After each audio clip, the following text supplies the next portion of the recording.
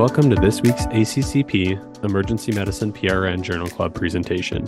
I'm your host, Christian Kroll, an emergency medicine and ICU pharmacist at the University of Iowa Hospital and Clinics. To view this recorded presentation, head to our YouTube channel at youtube.com/ACCP-EMEDPRN. And for PRN members, slides can be found under the Library Entries section of the ACCP Communities website. My name is Deja. I am a PGY2 emergency medicine pharmacy resident at the Medical University of South Carolina. Today, we'll be talking about dose comparisons for IV dexamethasone, specifically for patients who have moderate to severe migraines. So just to get started with some background, migraine is a common disabling primary headache disorder that can occur with or without aura.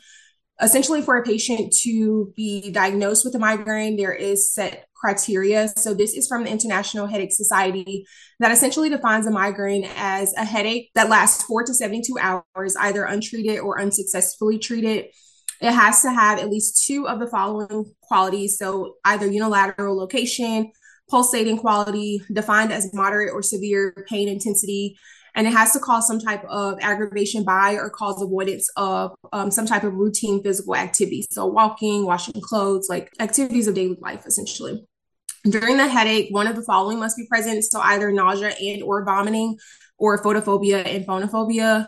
And then it must not be accounted for any other Headache Society diagnosis criteria. So a patient with a migraine must have at least 5 attacks that fulfills that criteria that we just discussed in order for them to be diagnosed with a migraine.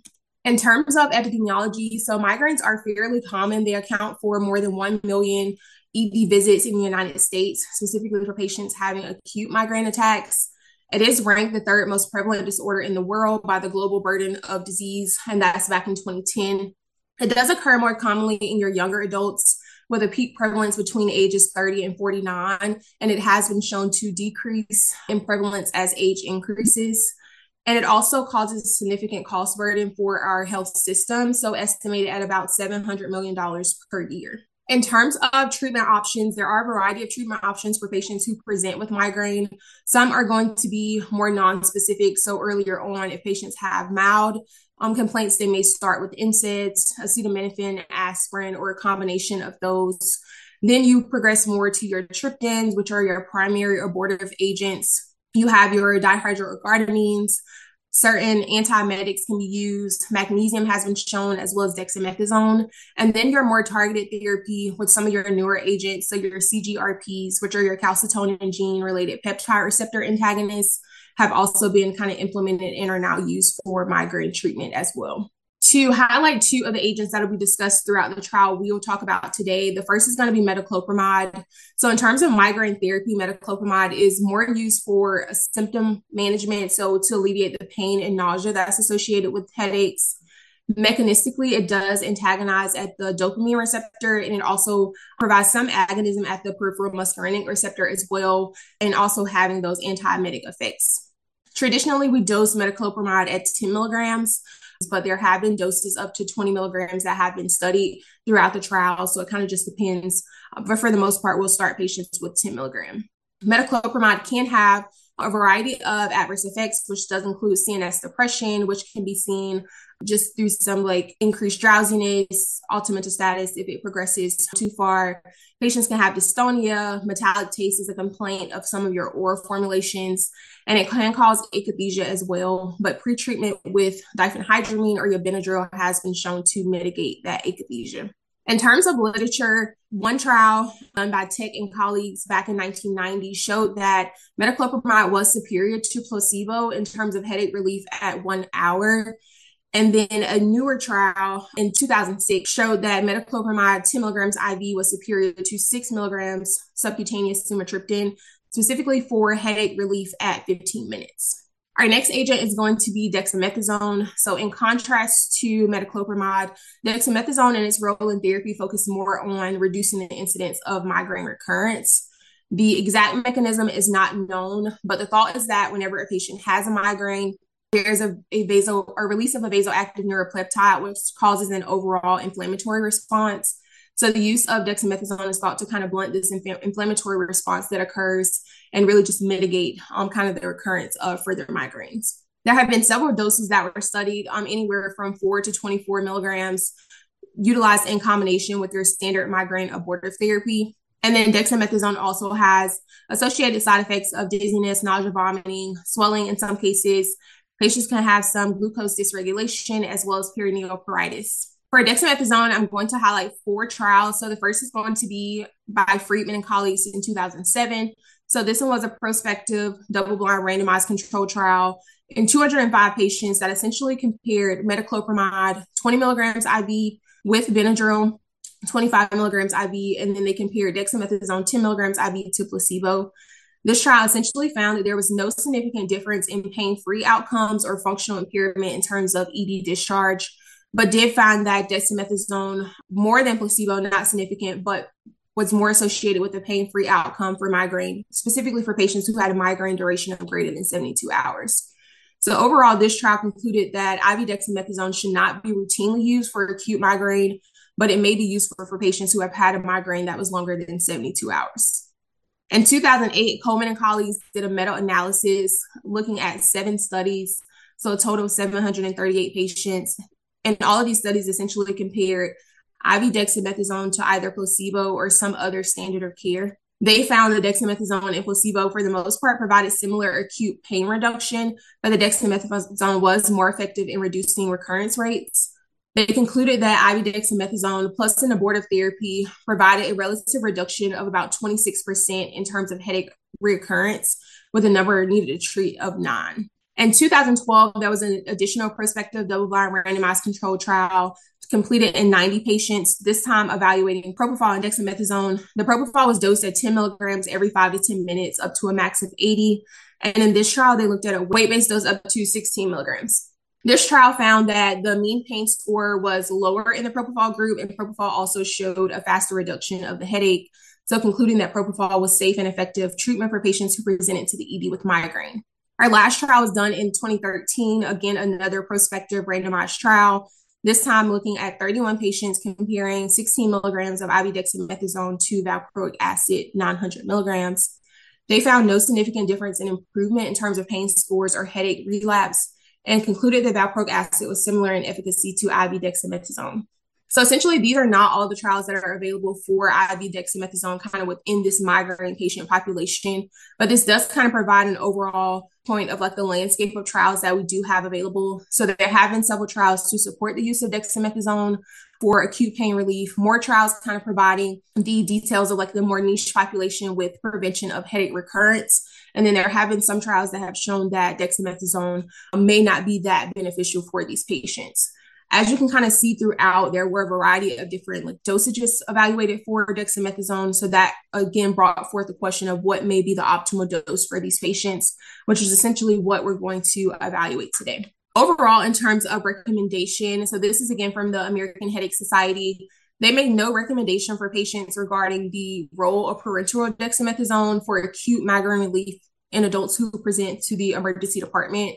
But they do state that parenteral dexamethasone should be offered to adults who present to the ED with an acute migraine to prevent recurrence of headaches. They also state that IV metoclopramide should be offered to adults who present to the ED with an acute migraine as well. So in terms of this trial specifically, so this was a randomized trial. As I mentioned, we're comparing low versus high IV dexamethasone, specifically for patients who have moderate to severe migraine.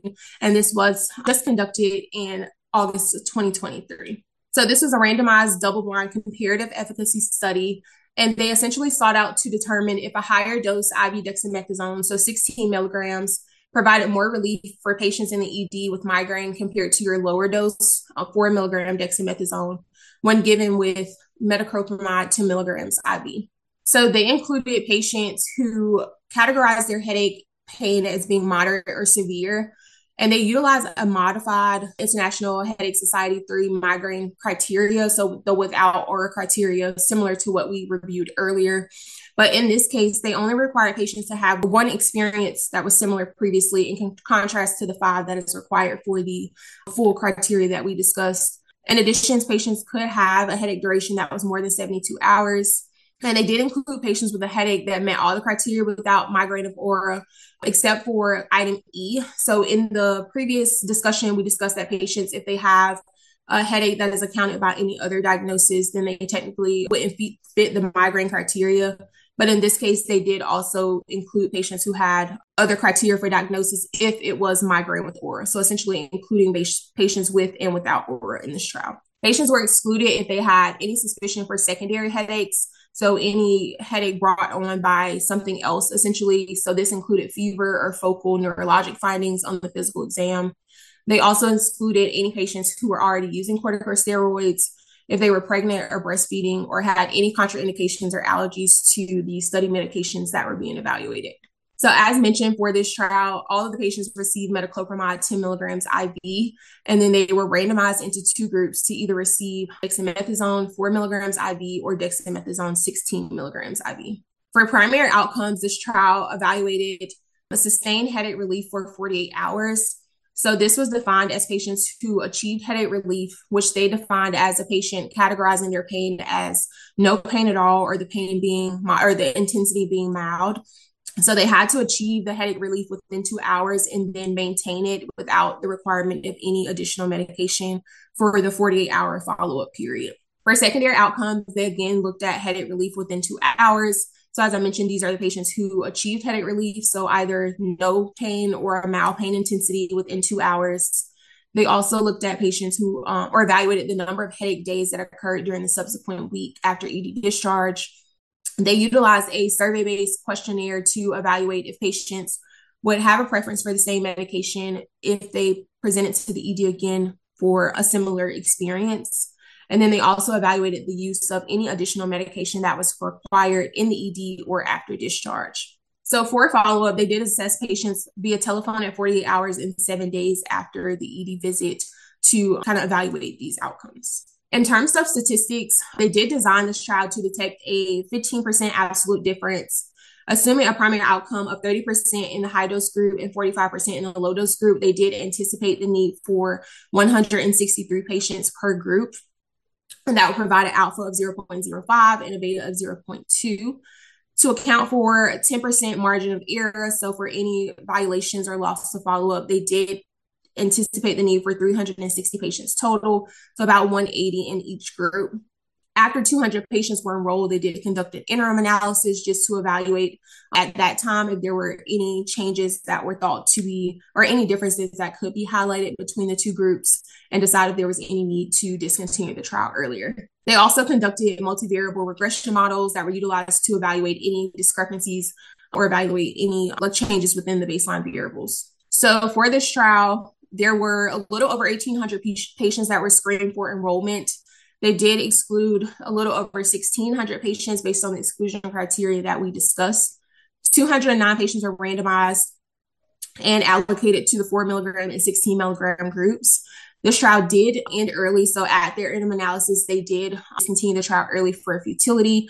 So they did not meet the anticipated number of patients per group that they needed to kind of meet their power. 4 patients were lost for follow-up to each group, and there were several patients excluded from analysis. So overall, 102 patients were evaluated for analysis of that primary outcome in both of the groups.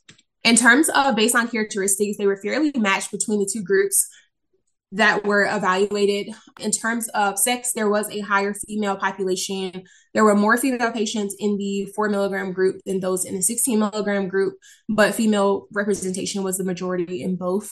In terms of headaches intensity, most patients categorized their headache as being severe, so 70% or higher for both of the groups that were evaluated.